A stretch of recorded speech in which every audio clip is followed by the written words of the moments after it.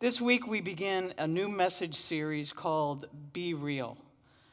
And this message series reminds us of one of our core values here at St. Paul, and that is that we are to try to follow Jesus' example and be like Jesus and be authentic in the way we behave and as our faith grows. Our hope is to be authentic not only here on Sunday morning for a couple hours when we're sitting next to people we like or family members who we love, but to be faithful and authentic in our homes, in our schools, in our workplaces, and in our community so that others might come to know Jesus. All of us, every day, all day long, being authentic and faithful. You know, one of the reasons I was pleased to take part in the Lake Junaluska trip last week is I knew it would provide a space for us to get to know each other better, but it would also provide a time of formation and transformation. And part of becoming authentic in our faith includes recognizing that God wants to help us become people who live and love like Jesus. And for that to happen, we have to cooperate with God's transforming power as he changes our minds and our hearts. You know, transformation is one of those words that's just loaded with meaning. It has meanings outside the church, but it has particular meanings within the church. And today we're going to turn to Paul's letter to the church in Rome, to a text that is all about transformation.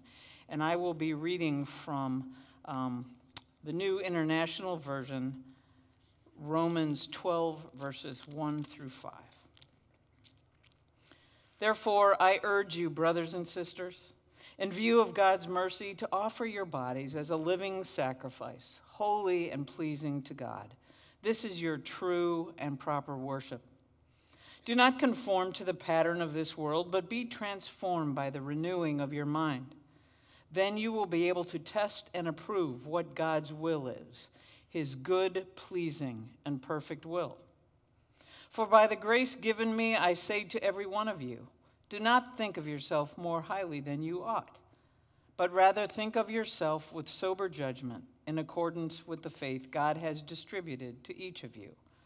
For just as each of us has one body with many members, and these members do not all have the same function, so in Christ we, though many, form one body, and each member belongs to all the others.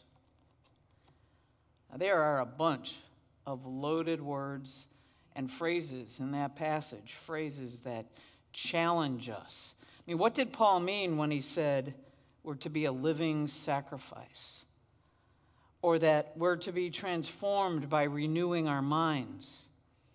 What did he mean that we're to test and approve God's will, and that each of us, each member, belongs to all the others?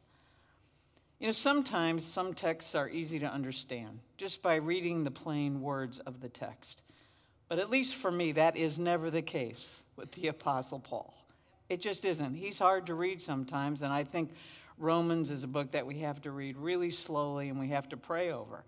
And I found some help in studying this text by turning to a version of the Bible, a translation called the Amplified Bible. And it gives us the words of the text, but it provides words of explanation, words of description that help us understand and clarify the meaning of the writer. So I'm going to read that text for you again, but this time from the Amplified Bible. It goes like this. Therefore, I urge you, brothers and sisters, by the mercies of God, to present your bodies, dedicating all of yourselves, set apart as a living sacrifice, holy and well-pleasing to God, which is your rational, logical, intelligent act of worship. And do not be conformed to this world any longer with its superficial values and customs, but be transformed and progressively changed as you mature spiritually by the renewing of your mind, focusing on godly values and ethical attitudes, so that you may prove for yourselves what the will of God is, that which is good and acceptable and perfect in his plan and purpose for you. For by the grace of God given to me, I say to every one of you not to think more highly of himself and of his importance and ability, then he ought to think. But to think so as to have sound judgment, as God has apportioned to each a degree of faith and a purpose designed for service. For just as in one physical body we have many parts, and these parts do not all have the same function or special use, so we who are many are nevertheless just one body in Christ, and individually we are parts one of another, mutually dependent on each other. Now, doesn't that help? That helps. In addition to words that explain the plain translation of the text, the Amplified Bible it adds words that are sometimes more modern, that can clarify.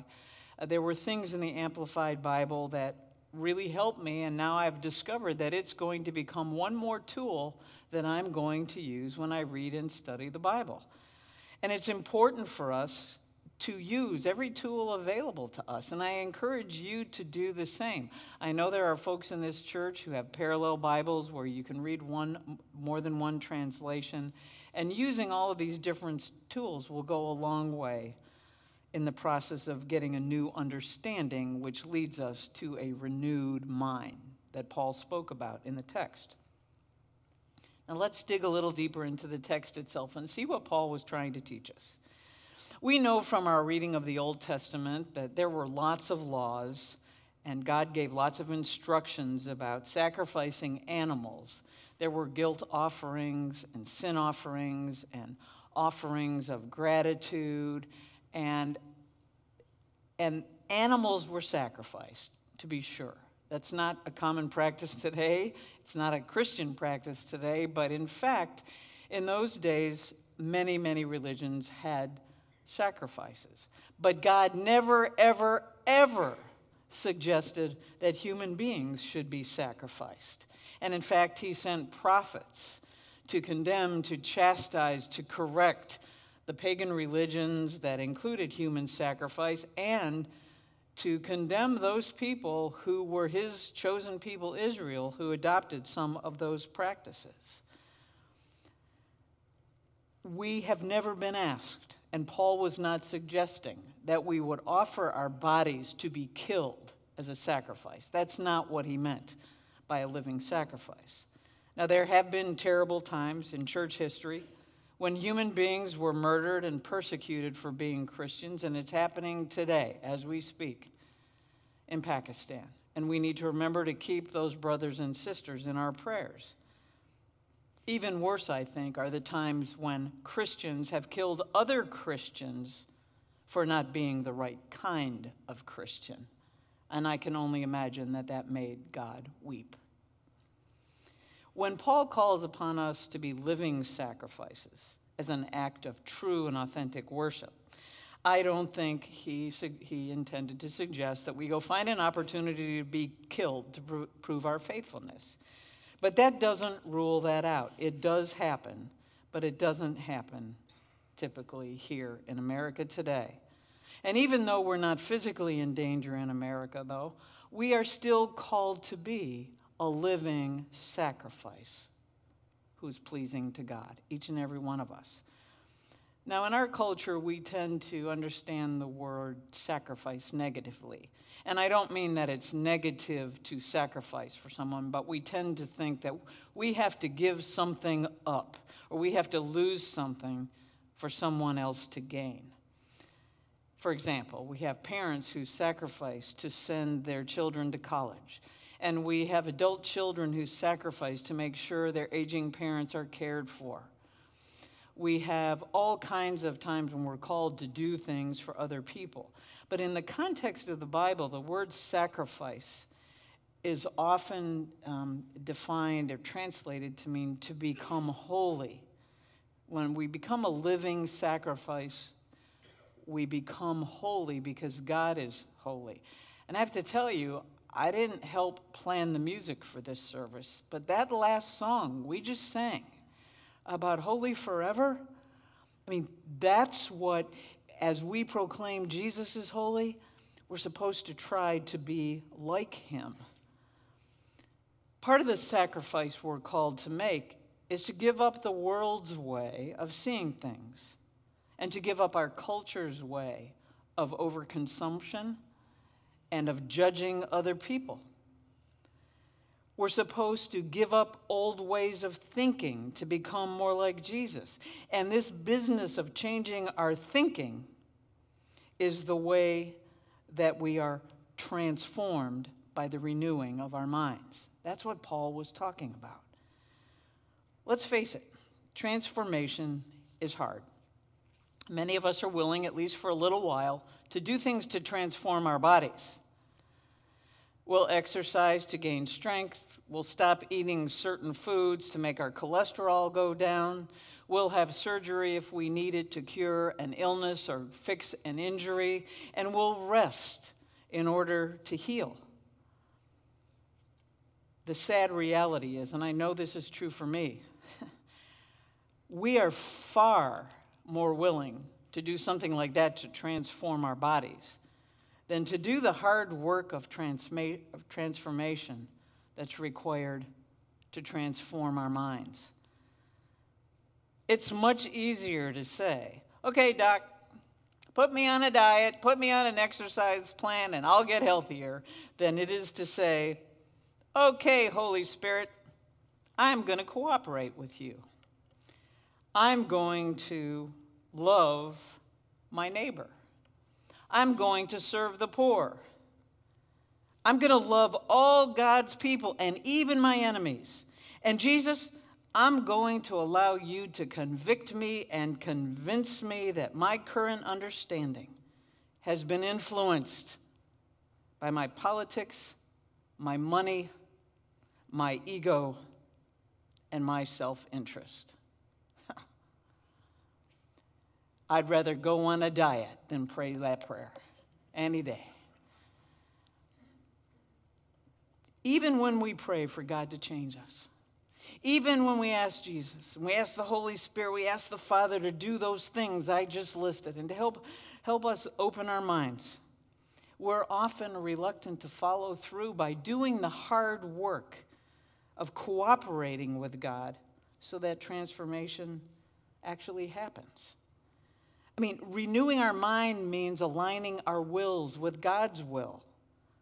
And that often means, much to our discomfort, letting go of things we learned from our families, our friends, and even some of our early church experiences.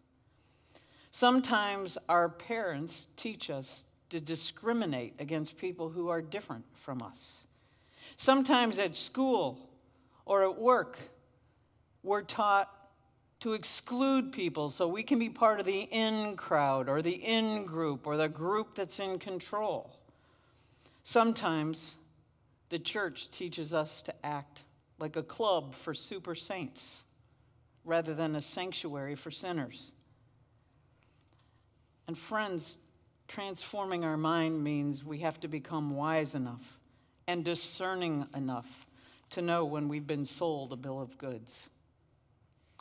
Reading Scripture, sitting quietly in God's presence, praying, can open our hearts to God's still small voice of guidance. But that guidance and wisdom comes slowly. We have to work at it. And unfortunately, as much as it would be easier if it came to us in an audible voice, it doesn't often come that way, at least not for me. I know God's talking to me when my intuition is nagging me, when I'm restless about something that I know isn't right, and I'm convicted because I need to do something about it. I'm convinced that that's how God speaks to me.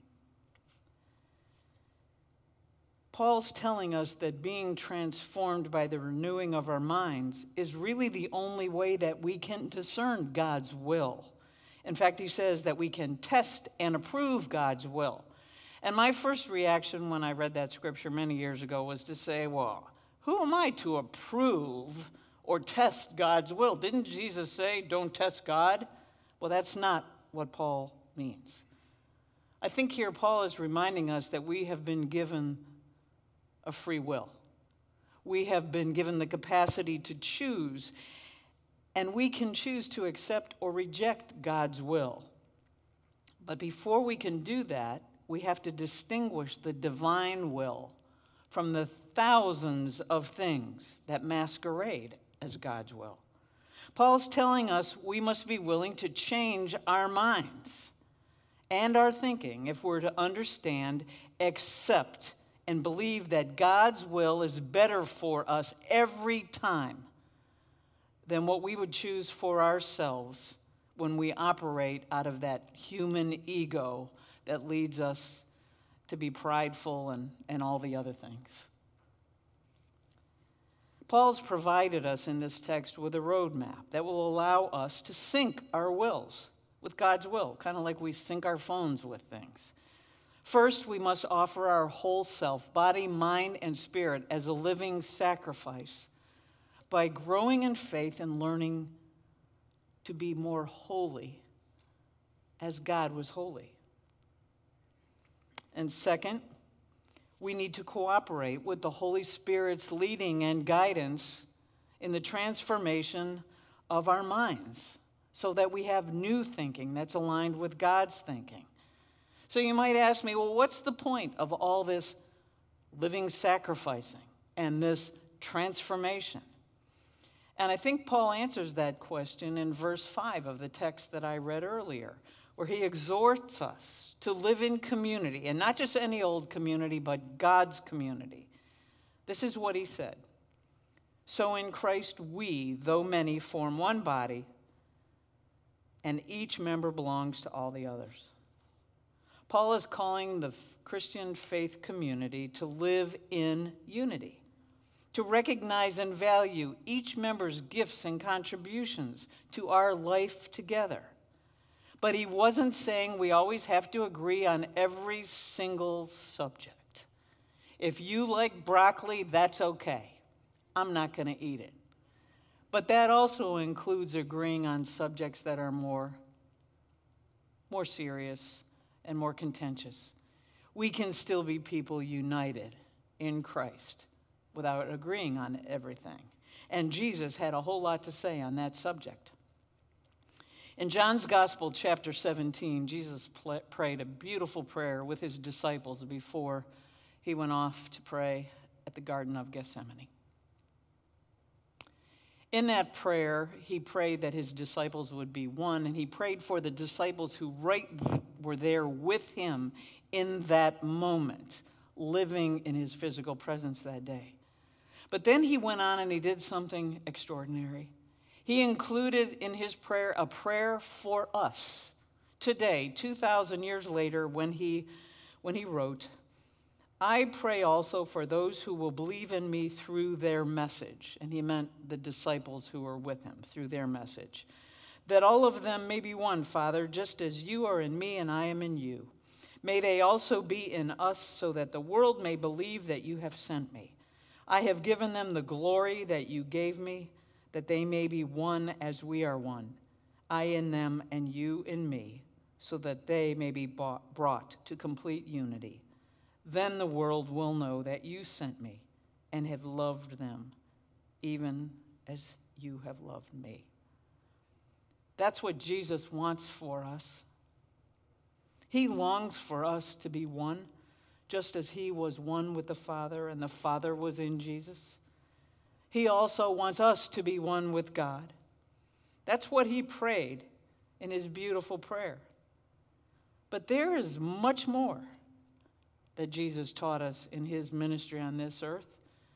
He taught us a lot about who we are to include in our oneness with God. He told us to love our enemies.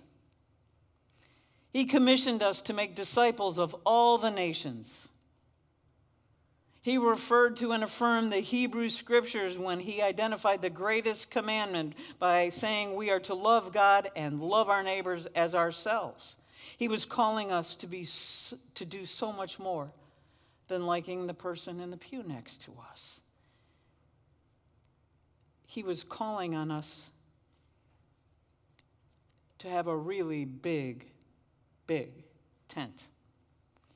Right after he gave the greatest commandment, Jesus told the parable. Many of you know it's the parable of the Good Samaritan.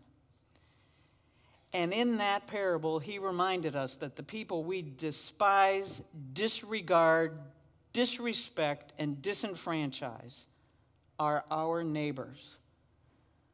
You might remember in that parable, there was a man, he was traveling on a lonely, deserted road. He was beaten and robbed by some bad guys and left to die by the side of the road. And two religious leaders, kind of like pastors and the chair of the church council, walked by and ignored the man and didn't help him. And then the unthinkable happened. A man that the religious insiders would have hated and despised stopped to help the injured man. He bandaged his wounds. He took care of him. He took him to a hotel and paid the hotel bill in full and promised to pay more if it was necessary. Now, according to Jesus, that was the real neighbor. That's the person we're supposed to love. That guy who is the hated enemy, who's different from us. Jesus never said, only love the person who is like you and agrees with you on most things as much as you love yourself. Loving someone as ourselves suggests that we see them and embrace them as part of God's family. If we read the greatest commandment, the Good Samaritan story, and Jesus' beautiful John 17 prayer about us being one with each other and one in God, we can finally understand where Paul was taking us when he said, so in Christ we, though many, form one body, and each member belongs to all the others. Each member belongs to all the others. What would life be like if we lived that way? I truly believe Jesus and then Paul were teaching you and me, as people who form a church like St. Paul, that we are to love all people everywhere and include even those we'd prefer to exclude in God's big kingdom. A kingdom where God, you, me, and every person lives as one. This is the point of becoming a living and holy sacrifice. This is the result of being transformed by the renewing of our minds. This is what it means to become spiritually mature. This is how we test, understand, and accept God's will as our own will. This is what is possible if each and every one of us makes the decision to cooperate with God in the hard work of personal transformation, so that we are authentic Christians every single day. If we do this, our lives, our families, our church, our community, our state, our nation, and the world can be transformed. And then, and only then, will the kingdom of God come in the fullness that God intended. And only then will we be able to say, God's will has finally been done on earth as it is in heaven. Amen.